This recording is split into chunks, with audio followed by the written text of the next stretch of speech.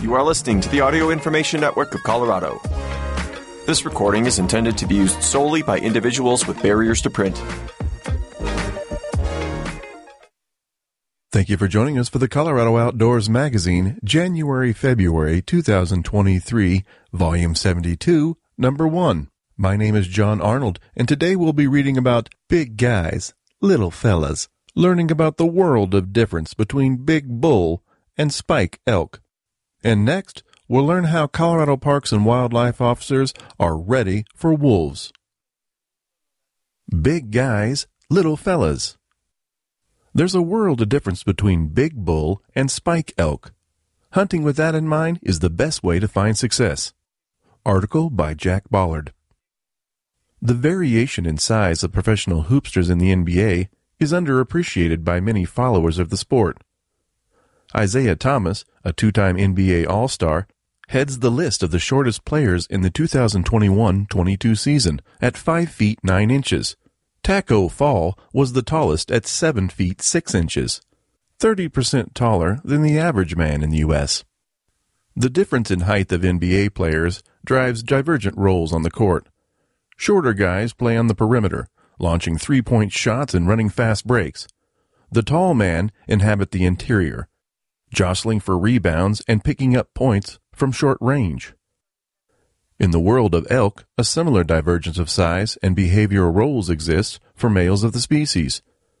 Just as those who think about an NBA player as a singular entity fail to fully understand the game of basketball, hunters who envision a bull elk as a consistent critter make an identical error. Bull elk vary dramatically in size and age. Those characteristics are associated with different roles within elk society. Understanding the variations enables hunters to most capably prepare for various types of bull elk hunt in relation to gear, habitat, and logistics. Here's what to consider. Bulk. The mass of all elk is limited by the nutrition provided by the local habitat, but some useful averages apply. But elk that are yearlings, around 1.5 years of age during the fall hunting season, weigh about 450 pounds, about the same or slightly less than an average cow elk. In nutritionally productive habitat, bull elk may continue to gain weight until age 10, achieving a weight of 800 pounds or more. Exceptionally weighty older bulls may carry a mass nearly twice as heavy as the yearlings. Bull elk mature substantially between their first and second set of antlers. At 2.5 years, most bulls weigh around 550 pounds. They're now heavier than all but the largest cows. In most hunting units in Colorado and elsewhere in the Rocky Mountains, these animals account for the majority of the bull harvest each season. Hunting for yearling, spike, bull elk is allowed in some Colorado hunting units. More commonly, the harvest is limited to bulls with 4 points, antler tines, on an antler, or brow line, an antler point that is at least 5 inches long on the lower half of the antler.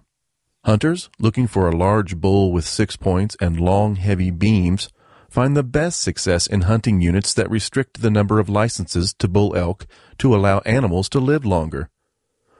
The varying weight of spikes versus older bulls demands careful consideration in relation to cartridge choices. Current hunting regulations require a centerfire rifle of at least .24 caliber with a minimum bullet weight of 85 grains that carries 1,000 foot-pounds of energy at 100 yards for elk. This generally describes the characteristics of cartridges such as the .243 Winchester and the 6mm Remington, both developed over 50 years ago, and newer versions like the 6mm Creedmoor released in 2017. While legal for all bull elk hunting, triggering such a round on anything but a spike at short range, no more than 150 yards, is like towing a horse trailer with a Subaru. As a young adult hunter, toting the only rifle I owned, I once killed what I'm sure was a 2.5-year-old bull with a .243 Winchester. Standing broadside at 200 yards, it took 3 perfectly placed 100-grain bullets just behind the front shoulder to put the bull down. I've not hunted elk with it since. Cartridges of this size are adequate for deer and pronghorn, but for bull elk, they're marginal for even the little fellows. What we'll call younger-aged bulls, those commonly harvested 2.5 and 3.5-year-old stags, normally carry 4-point to modest 6-point racks. They can be effectively harvested at a normal hunting range of 250 yards or fewer, with cartridges pushing bullets weighing 130 grains or more, with a muzzle velocity of 2,700 feet per second or more. This includes venerable cartridges like the .270 Winchester and the .260 Remington, along with the newer, friendlier offerings like the 6.5mm Creedmoor. My oldest son dropped his first elk, a burly, young-aged bull, with a 5x6 rack with a .260 Remington. After a solid hit at 90 yards with a 140-grain bullet, the bull was down within seconds. Older-aged bulls are the big guys. These are the 4.5-year-olds and older, stalwarts of the species, whose weight can easily equal or exceed 650 pounds.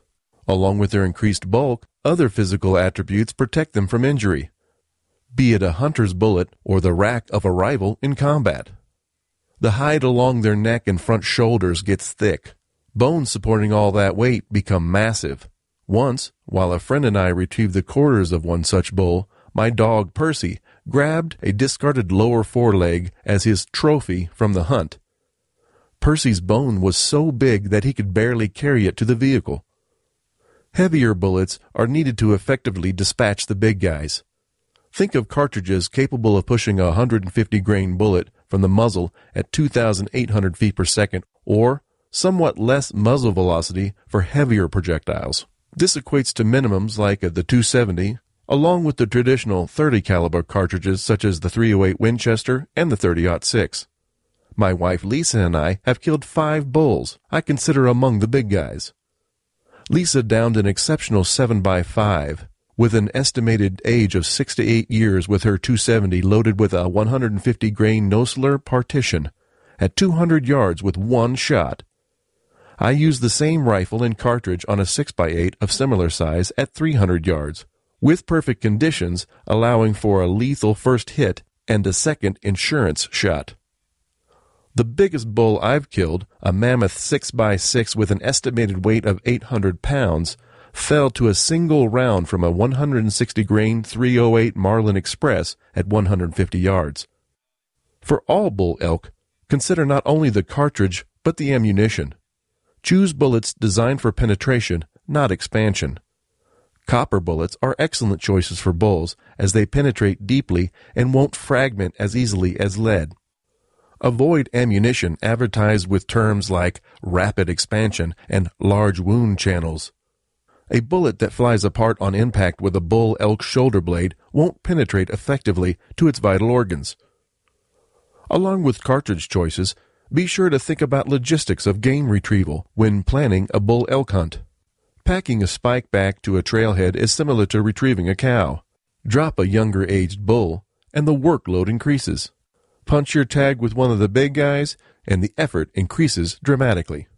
The Goliath 6x6 mentioned previously amongst our big guy harvest was so heavy I couldn't dislodge the carcass from the base of the lodgepole pine against which he had fallen on the modest slope. It yielded nearly 240 pounds of boned meat.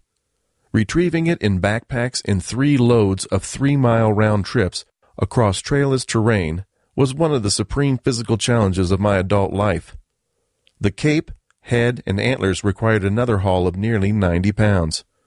Harvesting one of the big guys is a privilege for any hunter, but make sure you have a plan in place for the packing before shooting.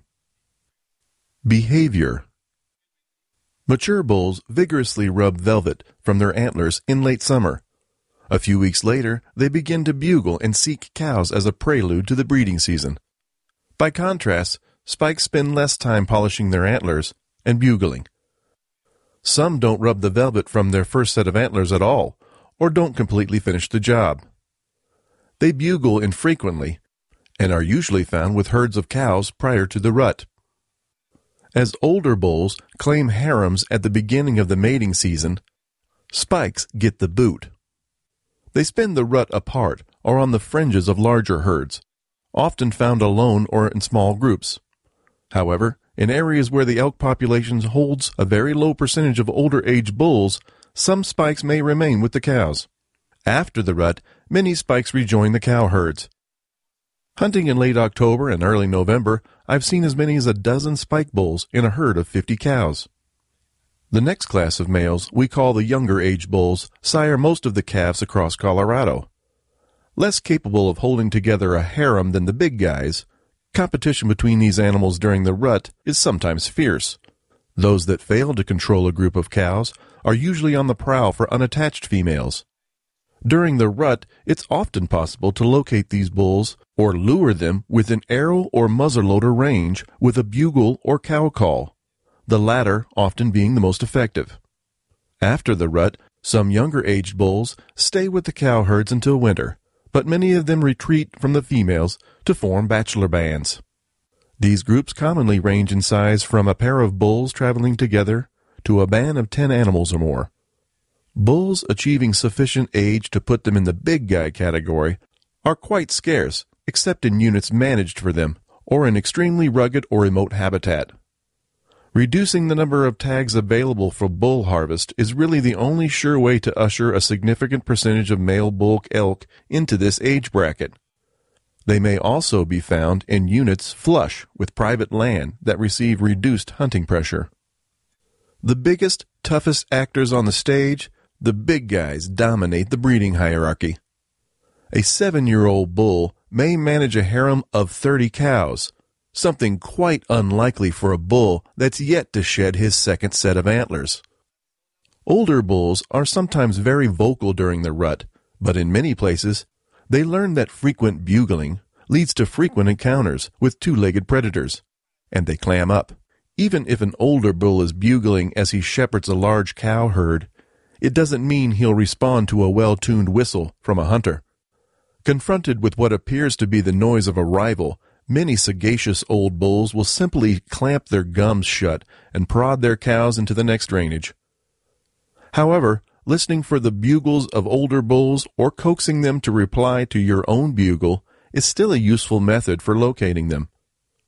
On some occasions, you might incite a herd bull to break away from his cows if you get close to the band and enhance your calling act by thrashing a small tree and goring the earth with a stick to indicate there's a real, virile rival invading the herd bull's domain. Like younger males, older age bulls typically depart from the cow herds after the rut. Some of them join bachelor bands containing a range of age classes. But the big guys are much more likely to be found as solitary wanderers than their juniors. If you hunt the later elk seasons, be on the lookout for large, single tracks, the telltale signs of a lone bull. With good tracking and stalking skills, it's possible to sneak up on such an animal. Still hunting, moving slowly and carefully while scanning your surroundings, is another good technique for hunting older bulls. Focus your efforts in heavy timber on moderately steep slopes or other areas avoided by other hunters. One season, the folks in my elk camp dropped 3 6-point bulls. Each of them was killed in or near heavy timber. All were taken by still hunting, and each was alone. There's a world of difference between the big guys and the little fellows in the world of wapiti. Hunting with those contrasts in mind is the best way to find not just a bull elk, but the one you're seeking. Jack Ballard has written 4 books and hundreds of articles on elk and elk hunting. He is the 2022 recipient of the Outdoor Writers Association of America's prestigious Excellence in Craft Award, which honors a career of outstanding contribution to outdoor journalism. Ready for wolves. From training in Wyoming to investigations on the ground in North Park, Colorado Parks and Wildlife officers are trained and ready for wolves. Article by Travis Duncan. When wolves were suspected of killing livestock on the Park Range Ranch in North Park in Colorado, ranch manager Johnny Schmidt called Colorado Parks and Wildlife and studied the response of CPW District Wildlife Manager Zach Weaver. Schmidt was familiar with how the Wyoming Game and Fish Department investigated wolf livestock depredation claims. Schmidt was curious if Colorado wildlife officers were up to the challenge of wolf depredations investigations, and he put Weaver to the test. Schmidt said Weaver easily passed the test. "Zach did a really good job, and I was impressed," Schmidt said. "He was very professional and knew what he was doing. He wasn't the kind of kid sleeping in the class or shooting spitwads. He'd been paying attention." Weaver approached the case like a seasoned Wyoming officer with years of wolf experience to draw upon, Schmidt said. He eliminated everything, as far as other possibilities besides wolves, and did everything procedurally correct, Schmidt said. He started with a big circle and worked his way in. He looked for a lot of good stuff. For Weaver, it was another day on the job, involving active management to address conflicts between wolves, people, livestock, and other wildlife species. "I've done each of these investigations the same," Weaver said. "I go into it like any other depredation investigation. When they tell me it's a predator, I go in and look at the totality. Besides learning how to carefully examine the scene where livestock died and determine the cause, Weaver said he has learned another important lesson: treating ranchers with respect. "I talked to Johnny and asked him questions like, 'What other animals have been seen there?' Weaver said. 'Have there been any recent wolf sightings? Have there been any bear or lion tracks in the snow? I'm establishing what's in the area. CPW livestock depredation investigations are critical if a ranch is to be reimbursed for a loss. CPW must determine if the death was caused by big game or wolves before the agency will reimburse a rancher for a loss. The one thing that is always telltale is the carcass," Weaver says. "If the carcass has bite marks, typically there's hemorrhaging. In certain locations, that can tell us which animal depredated on that animal. If Weaver reminded Schmidt of a Wyoming wildlife officer, there's a good reason." Training in Wyoming. From August 30th through September 1st, 2022, Weaver was one of 6 CPW staff members who attended a 3-day wolf livestock depredation investigation training event in Wyoming hosted by the Wyoming Game and Fish Department, WGFD. The training included both classroom presentations by WGFD staff as well as field experience looking at wolf livestock depredations. "This was a real value training opportunity for our field staff," said CPW Game Damage Manager Luke Hoffman. "The folks who organized and hosted this training for CPW are dedicated professionals who are extremely knowledgeable with all the facets of livestock depredation investigations. CPW was able to see how Wyoming Game and Fish conducts its investigations for wolf livestock depredations and the type of evidence to look for. On the first day of training, officers performed a field necropsy on a calf that had died as a result of wolf depredation and were able to see rake marks on the outer side that correlated to hemorrhaging underneath the hide. Field necropsies are really important to conduct during investigations," Hoffman said. "If damage occurred while the animal was still alive, hemorrhaging will be visible in the underlying muscle tissue once the hide is removed. An example is when wolves rake livestock with their front canines. You'll see physical rake marks on the outer hide of the animal and hemorrhaging associated with the damage under the hide. This was critical training, and I'm glad our staff got a lot out of it," Hoffman said. "We're expected to be the experts at investigating livestock damage, and we make every effort to respond in a timely manner and conduct a thorough investigation. As wolves expand across the state, we'll need our CPW staff who investigate livestock depredations to be ready to respond to those."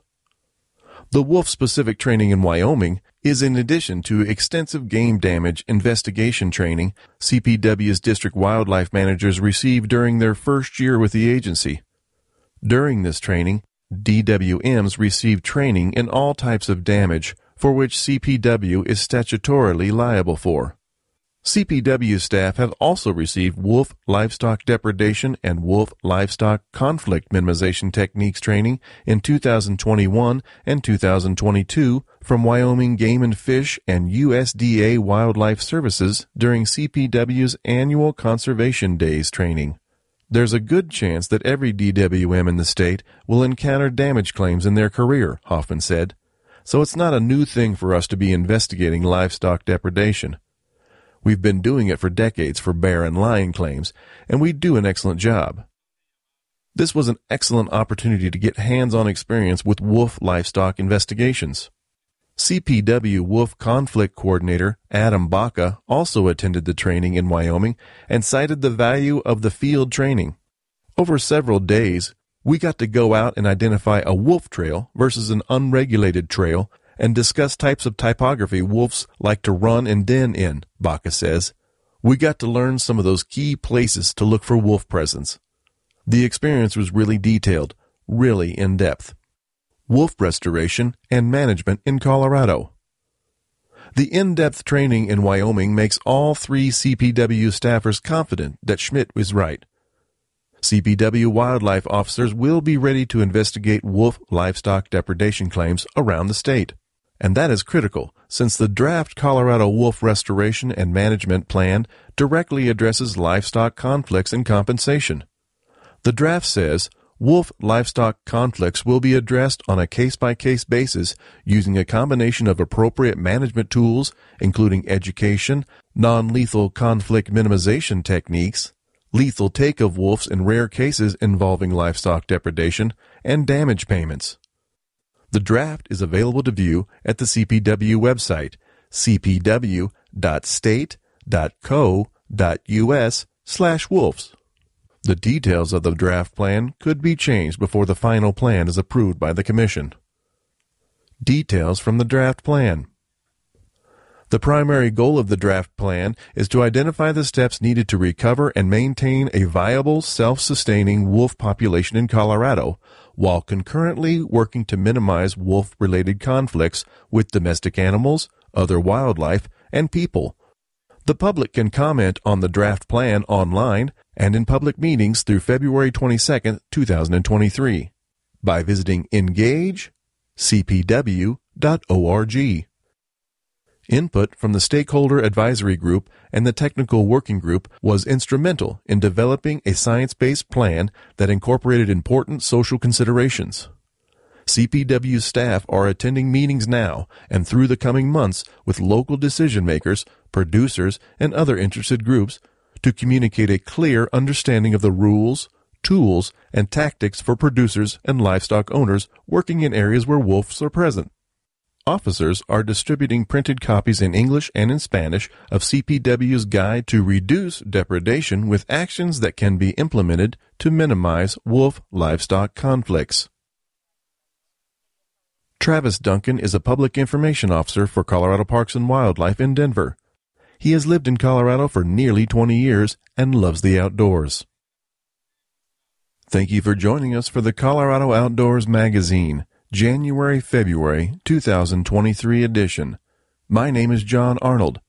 If you enjoyed this program, please register for our free services at www.aincolorado.org or by calling 303-786-7777.